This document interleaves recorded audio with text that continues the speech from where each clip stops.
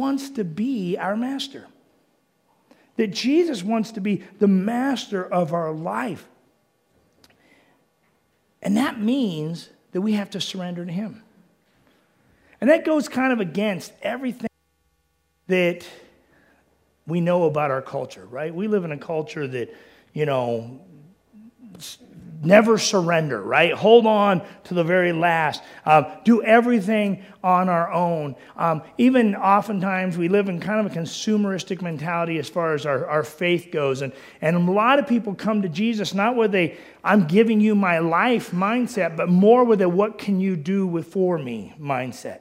Right? Hey, God, I get what you did, and, so I'm going to give you a try and see if you can get me out of this, And that's kind of the way a lot of us give our life to Christ. And a lot of us that do that, we grow through that, and I'm always thankful for that. We grow through that and become mature to a point where we understand it's more than that.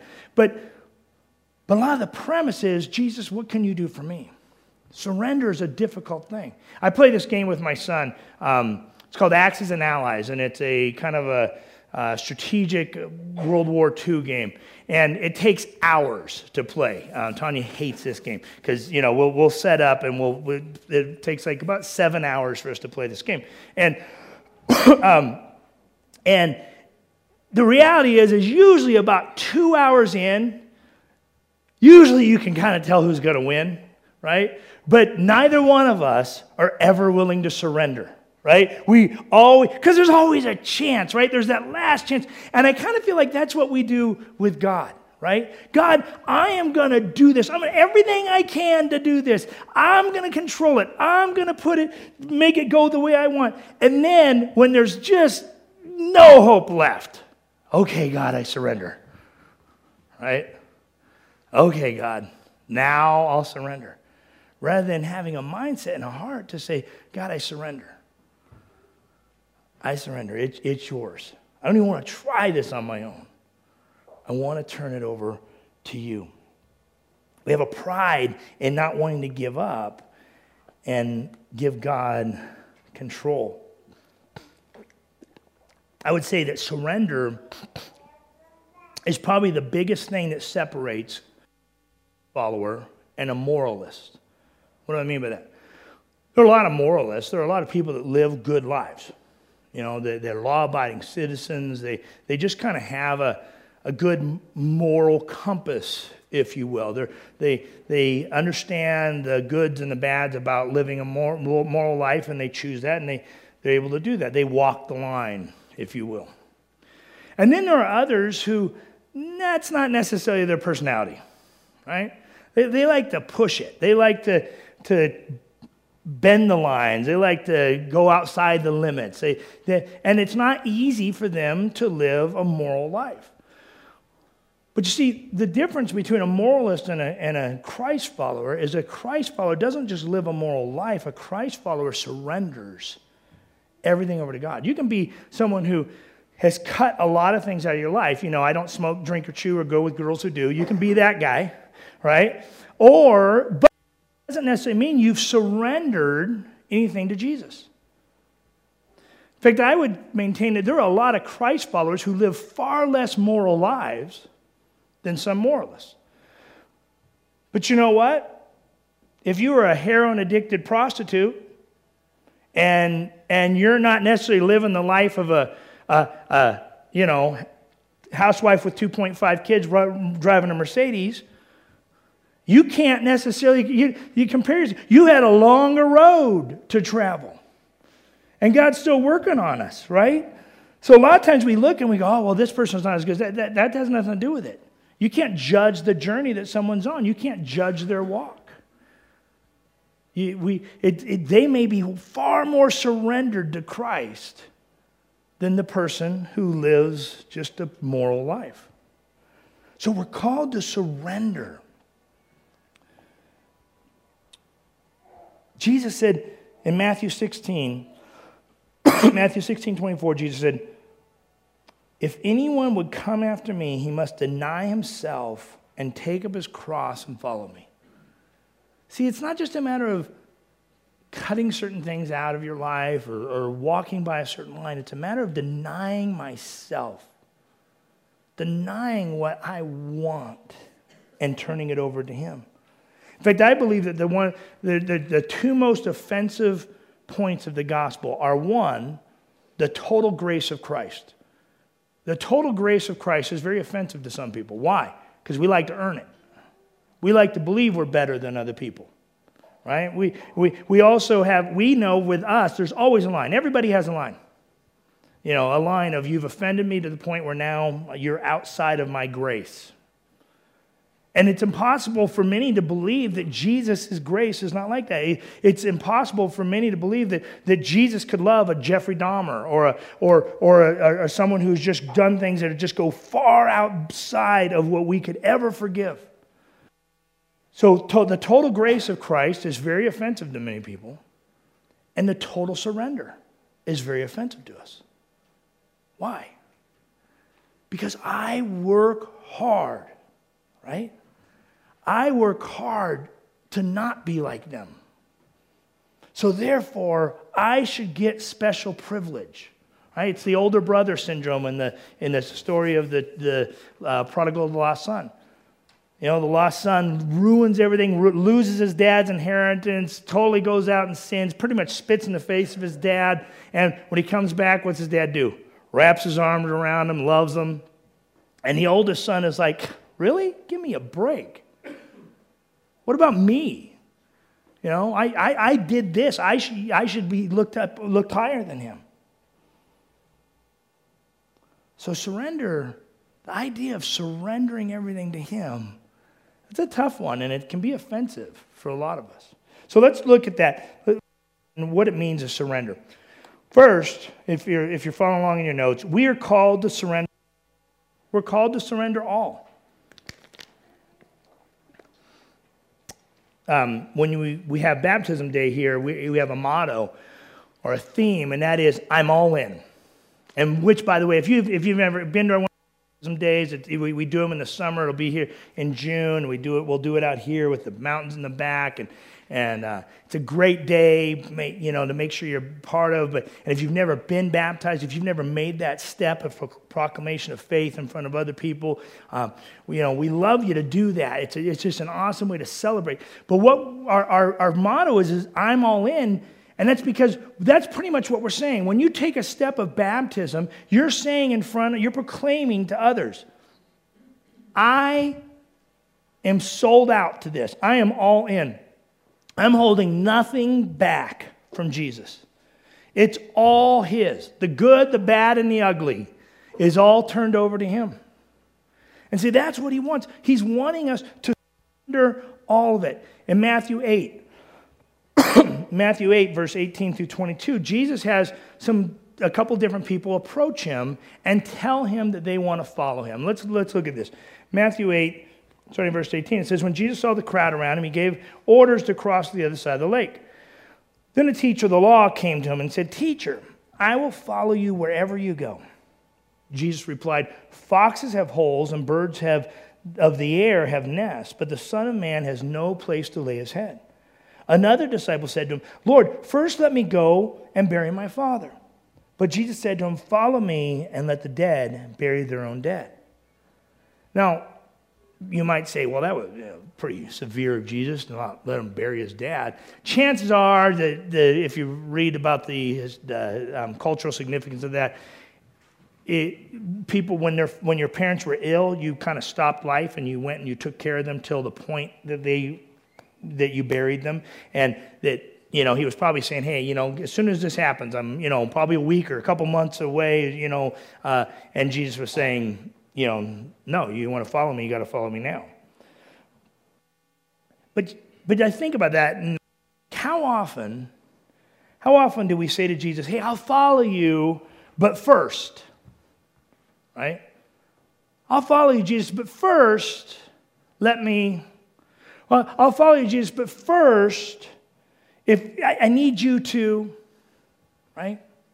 Or, Jesus, I'll follow you if. Jesus, I'll follow you if my family's healthy. Jesus, I'll follow you if you take care of my finances. Jesus, I'll follow you if my life is happy. Right? Jesus, I'll follow you if. Or when. Right? I'll follow you. Jesus, when all of these ducks are in a row, Jesus, I am so on board. I'm going to follow you. Jesus, when I do this, once this is done, I'm going to follow you. Jesus, when my kids are at a certain point, then man, I'm gonna turn everything over to you. When I'm self-sufficient financially, man, I'm gonna follow you. Right? We have all these things, when and if and how and where and just a bunch of things we put on it. I'm really excited about. There's a family in our church. We haven't gotten to know them. They're an awesome family, the Krolls, and I really was excited because a couple weeks ago, they came to me and talked to me about how they're looking for a mission opportunity for them to take all of their kids on. And I think that's a great thing to do, because I know a lot of people, they go, oh, God, as soon as my kids are raised, and then I'll do those kinds of things. And I think, no, this is awesome. Right now, while your kids can experience this and actually see the world from God's point of view versus from their little bubble of, middle America view, like, take them and get them into that. It's not an if and when. It's a right now. We want our family to experience this. We want to be in the middle of serving you right now. But so often for us, there's a but, a first, and a when. And if you're looking at that passage, look up into verse 5 and compare this for a second. These people say, "Oh, I'll follow you. I'll follow you, Jesus, when, or I'll follow you if." But just before that, Jesus had come across this centurion soldier. And the centurion comes up to him and basically says, "Lord, I have a servant. He's paralyzed and he's suffering terribly." And Jesus says, "Shall I come and heal him?" But listen to what the centurion says. Centurion says, "Lord, I don't deserve to have you come under my roof. But just say the word and my servant will be healed." Now, it's interesting. The centurion never makes some crazy claim that he's going to leave everything and follow him. But who was showing the most trust? Right? See, he didn't even have to say, "Oh, Jesus, I follow you." His heart already trusted Jesus. You don't even have to come. I trust that you are who you are. I trust that you can take care of this so well that you don't even have to come. Because I know you can do it. I don't even feel worthy. I don't feel worthy to have you do this, but I'm asking for my servant, and so I'm just going to trust that you'll do it. And Jesus goes on to say in verse 10, he says, "Truly I tell you, I have not found anyone in Israel with such great faith." See, he had surrendered to the point where he was saying, I trust you with everything. Do we trust him with everything? Are we willing to give it over to him? In Daniel chapter 3, of 3 young Jewish guys named Shadrach, Meshach, and Abednego. They actually had different names. They were these names because they were living in captivity in Babylon. And most of you are aware of this story. But these guys were just living normal lives. In fact, they were living pretty privileged lives, because even though they were in captivity, they were among the elite in who they were, and so they were used by Nebuchadnezzar to kind of be in the council, and so they lived kind of privileged lives. And it might have been easy to kind of go, "Oh, see, those guys really aren't as sold out as someone else," that kind of thing. But Nebuchadnezzar had established this huge statue of himself, and he had said, "Look, everybody at certain times, music is going to play, and you all have to bow down to my statue when you hear this music." He didn't struggle with pride at all. So everyone has to bow down. And the music plays, and Shadrach, Meshach, and Abednego don't bow down. And they won't bow down to Nebuchadnezzar. And Nebuchadnezzar calls them out on it. And he says, "Look, if you don't do this, I'm going to have you thrown into the fiery furnace." But look at what happened. They say in verse 17 of Daniel chapter 3, it says, "If we are thrown into the blazing furnace, the God we serve is able to deliver us from it. And he will deliver us from your majesty's hand." But listen to this. "But even if he does not, we want you to know, your majesty, we will not serve your gods or worship the image of gold you have set up. See, it wasn't a prayer to God, hey, God, deliver us from this furnace, and then we stand for you, we will worship you, we'll follow you. It was a proclamation, hey, we know he's able to, so we trust him and we will follow him. But even if he doesn't, we surrender to him. Even if he doesn't, we will not surrender to anyone else. So, he wants us to surrender everything. What does that look like in our lives? Let's just talk about a few areas of our life. The first, and probably one of the most obvious, is sin, right? Surrender to him. Turn your Bibles to Romans chapter 6.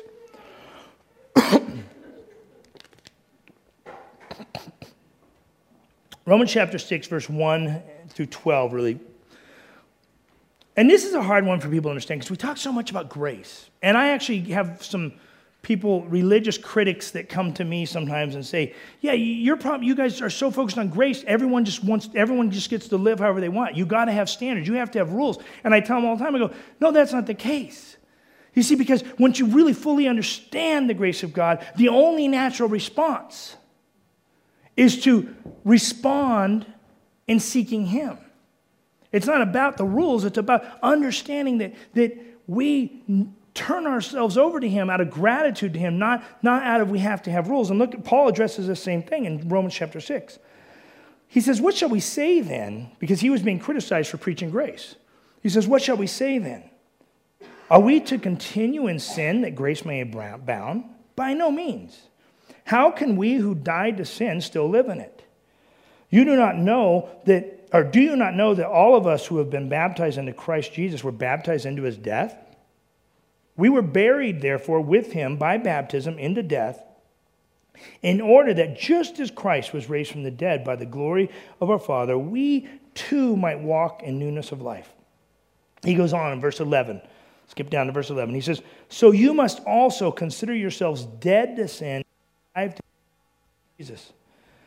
Let not sin, therefore, reign in your mortal body to make you obey its passions.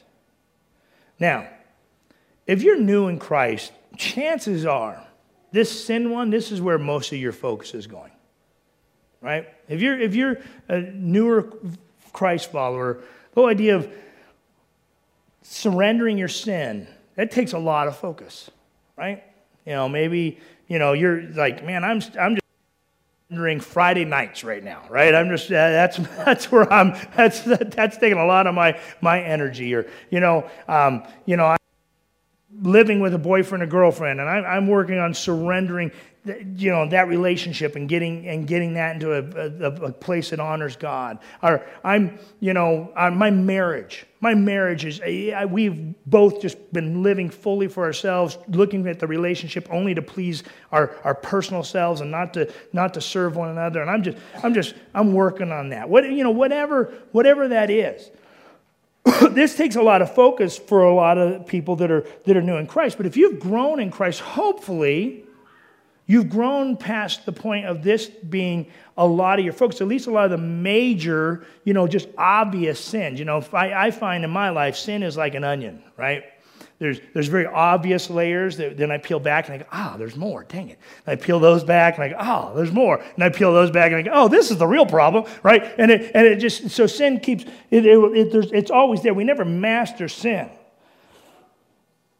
But if we're ever going to experience the new life that Christ has for us, we have got to surrender our sin to him. It has to be turned over to him. But as long as we live in this, as Paul says later on, this body of death, as long as we live in this body of death, we're going to sin. But there's a difference between stumbling in sin and embracing sin. And I like what he says there in verse 12. He says, let not sin therefore reign in your mortal body to make you obey its passions. And you might understand the difference of that. See, there are certain sins in my life that I stumble into. I have a moment of weakness. I'm struggling. Maybe lack of sleep or just frustration going on in my life, and I'll struggle. I'll stumble or struggle into a sin. But then there are other sins in my life that I hold on to. I almost have it sometimes, different times in my life, I've had a passion for certain sins. And maybe you understand that. Maybe you're like, yeah, okay, I see the difference there, that certain things sometimes I just do, and I don't mean to do it, and I ask forgiveness, and it's not part of who I am. But then there are sins that, I hold on to that. And this morning, I would challenge you to really search your heart on that. And ask yourself, are there sins that I hold on to, that I've embraced as a part of my life, that I have a passion for, that they are reigning in my life? Maybe it's gossip. Maybe you almost thrive on gossip. You can't wait to get together with a certain person or certain people to just badmouth other people. Or just to let it, to just kind of get it off your chest because maybe it's a certain someone who's just fun to pick on for you. And that's a just destructive thing in your life. But you look forward to it and you like it and you need to get rid of it. Maybe it's gluttony. Maybe we all different times struggle. Not all of you. Some of you, I know you just never overeat. But I sometimes just I overeat. And I'll be honest. I'm planning on overeating in about 4 hours. So every now, but it's not something that reigns in my life. I don't have something that just every now that I just like, I need to eat. I need more food. I need, or I turn to it when I'm struggling. And maybe it is something for you. You turn to it when you're depressed. You turn to it when you're struggling. You turn to it. And it's something you need to learn, continue to give over to God. Or maybe it's pornography. We live in a pornography culture, and it's a hard thing to avoid nowadays. But and guys and ladies too, I know, but guys, the difference between once a year or something, you stumble upon something and you're looking for it. You know the difference. And if that's the case, you need to deal with it. And you need to turn that over. You need to surrender that. And I could go on between lying and pride and divisiveness and greed and selfishness. We go on with our sins, and we all have different sins that we struggle with. But is there something you're holding on to and you're passionate about, just that's a part of me, that's who I am? Because if it is you need to surrender that. You need to turn it over to Him if you're ever going to experience the new life He has for you. But it goes deeper than just eliminating sin, right? Surrendering to Jesus goes deeper than just saying, okay, I cut these things out of my life. It's a matter of turning. Paul says, offer your bodies, right, as a living sacrifice. He's saying, everything about you, turn over to Him. Jesus says, pick up your cross. Die yourself. See, that means limiting things. It means our time, our finances, our relationships, our plans, our thoughts. It all His. Over 15 times in the New Testament, we are referred to as servants or slaves of Christ. And sometimes it's easy to read the Bible and go, well, because there's translation issues sometimes from the original language to our language. And there are certain words that the pastor can come up and explain and say, hey, it says the closest we have in our language, but it kind of means this, and give a big, broader definition. Well, it doesn't. This isn't one of those places. There's this analogy. This is the clearest word. The word literally in the Greek means a person owned as property by another, and the relationship that bound the owner and the slave. That's the word that's being used there. And see, slavery was such a widespread part. It was the entire economic system of the Roman government was based on slavery. At one time in Rome, 1 in 2 people was a slave. So pretty much, if there was one person, another person, one of those two was a slave to another. That it was all based on that. So these people understood what he was talking about. He was talking about totally turning their life over to Him. So that means things like relationships, turning our relationships over to Him. See, once we understand that we're not our own, that means even our relationships are His. the dad, that the struggle I have there with relationships is my kids, right? My kids are my 3 older. They're getting older. They're kind of that stage where they got to make their own decisions. They got to choose their own life. I would love to choose if they go to school, where they go to school, what kind of job they have, who they marry, where they. I would love to choose all that, right? Kind of just, hey, this is, live the life I want you to live, right? But that's not the way it works, right? And the problem is, I'm saying that, like I'm admitting that, yeah, that's a little bit of a struggle, but I know it. I think a lot of parents don't realize it, and they're doing it, right? Where we manipulate and we try to control oftentimes to get our kids to do what we want them to do versus trusting them to God. And that has to start at a young age. That means when you're right here constantly all over, sometimes you got to let it back off and trust it. We have to trust our kids to God. Our spouses, right? Maybe you're trying to control your relationship with your spouse. You have this weird idea that, someday they're going to be perfect like you. If they just would listen. Right? You know why humor's funny, right? Because it's true. So we want to control our spouse sometimes.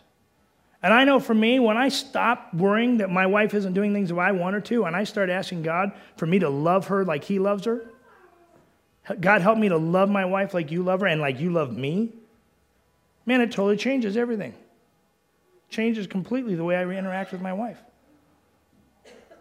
Maybe it's other relationships and friends. We have to turn our relationships over to Him. Surrender them to Him. What about our surrendering our finances? That's a tough one. In Mark 12, we see that Jesus was at the temple. In Mark 12, verse 41 through 44, he was at the temple and he sees giving offerings. And he says this in verse 41, it says, he sat down opposite the place where the offerings were put, and he watched the crowd putting their money into the temple treasury. Many rich people threw in large amounts, but a poor widow came and put in 2 very small copper coins worth only a fraction of a penny. Calling his disciples to him, Jesus said, I tell you the truth. This widow has put more into the treasury than all the others. They gave out of their wealth. She gave out of her poverty. Put in everything, all she had to live in. See, she put in everything, all she had to live on. She gave it to Him. She turned it over to Him. A few weeks back we talked about stewardship. And the whole idea of a steward is it's God's. And He gives it to us to manage. But I'll tell you, when it comes to it, quite honestly, most Christ followers have a totally distorted view of our finances. The problem is we use the word our, right, instead of His. See, we see it as, well, this is all mine, and God keeps asking me for some of it. Right? And I don't like the person who He's using to ask, and I don't like the place, and I don't, and I'll give you this, and you keep taking some of my stuff, God. Right?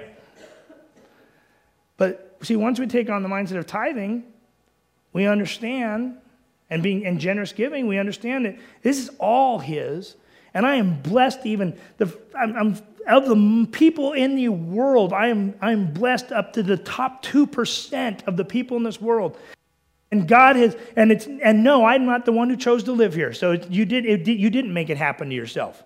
You didn't make it all happen. Maybe God put you here, right? No, you didn't choose what gifts and strengths you have. God gave you those, right? And we begin to see it and understand it, that this is yours, God. And I'm going to give this 10% just as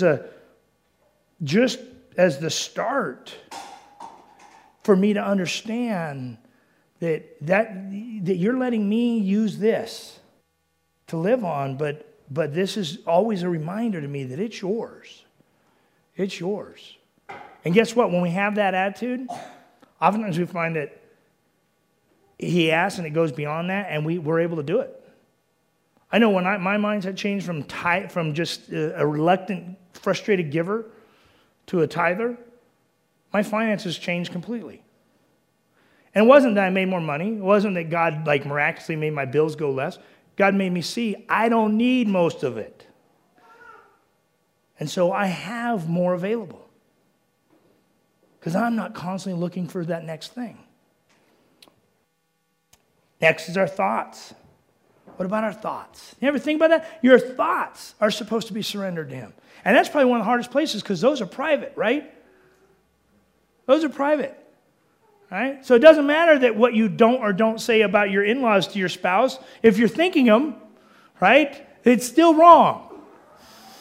Okay? It doesn't matter. See, we can go a lot of places in our heads, can't we? I know a lot of people that, hey, it's okay for me to have a fantasy about an affair as long as I don't do it. It's okay for me to just fantasize about what it would be like to be rich all the time as long as I'm doing what I needed to do. But see, when we're just constantly thinking about things that don't honor God and we're not surrendering those things to him, eventually our life starts to go that way. You know, you read any psychologist stuff, they'll tell you, as your thoughts go, your actions begin to go. And it's easy to hide that because it's private, but it eventually comes out. What about our plans? Our plans. In James 4, verse 13 through 15, I think James gives a great picture of how our mindset should be about our plans. He says, now listen, you who say today or tomorrow we'll go to this city or that city, spend a year there, carry on business and make money. Why, you don't even know what will happen tomorrow. What is your life? You are a mist that appears for a little while and then vanishes. Instead, you ought to say, if it is the Lord's will, we will live and do this or that. Talking about this in my small group this week, that we have an illusion of control in this world. Right? We have the illusion of control, but the reality is any one of us could die on our way home. I was preaching a sermon one time at a church, and a lady died there. She didn't die in the service, but she started having a problem and was rushed to the hospital and died right there.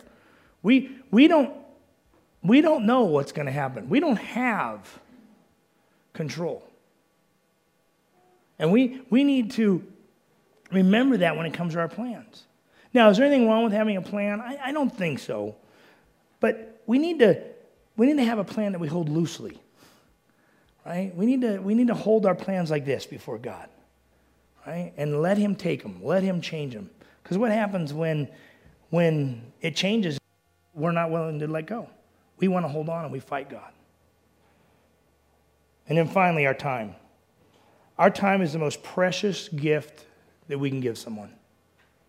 Because we can never get it back. We can't ever get it back. We need to surrender it to him. I think about how much time I spend sometimes just doing things that in no way contribute to others, contribute to him, that they're about me and being selfish. And there's nothing wrong with resting. There's nothing wrong with taking time we need that to regenerate ourselves. But quite honestly, a lot of us, we get stingy with our time. And we don't want to give it to him and surrender it to him. We want to hold on to our hobbies, our time, things that eat up our time, all this kind of stuff rather than surrendering it to him. So we all have different need to surrender in our life. Hopefully, as you're going through this, you're able to even just think about something. Something hit you and said, I struggle with that one. I would encourage you to go home with it. We forgot to put the little think about it section in your notes. Actually, I think it's up there if you want to take it or write it down. But I would encourage you to think about the areas of your life that you maybe struggle in surrendering to him. Maybe it's sin. Maybe it's the media in your life, or it's work, or your family, or just your own selfish desires, or one of the sins that we talked about. But remember, it's not a matter of surrendering it because this makes me a better person. It's a matter of knowing that Jesus surrendered all for you. He surrendered his position in heaven to come and to live on this earth and have to live in a mortal body and deal with sin and see everything and be in a human perspective. But then he surrendered that life and gave it for us because he loves us that much. And so it's simply a matter of surrendering all for the one who surrendered all for you. Let's pray. Father God, we thank you for your word and your truth. And God, as we learn to be humble servants, we thank you for your grace, because we're really bad at it. And yet you continue to love us and have grace on us and wrap your arms around us when we fail.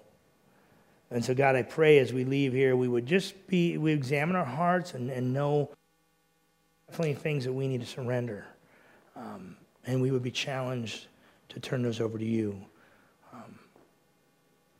And know that you accept us with open arms as we seek you. And we pray these things in your name. Amen.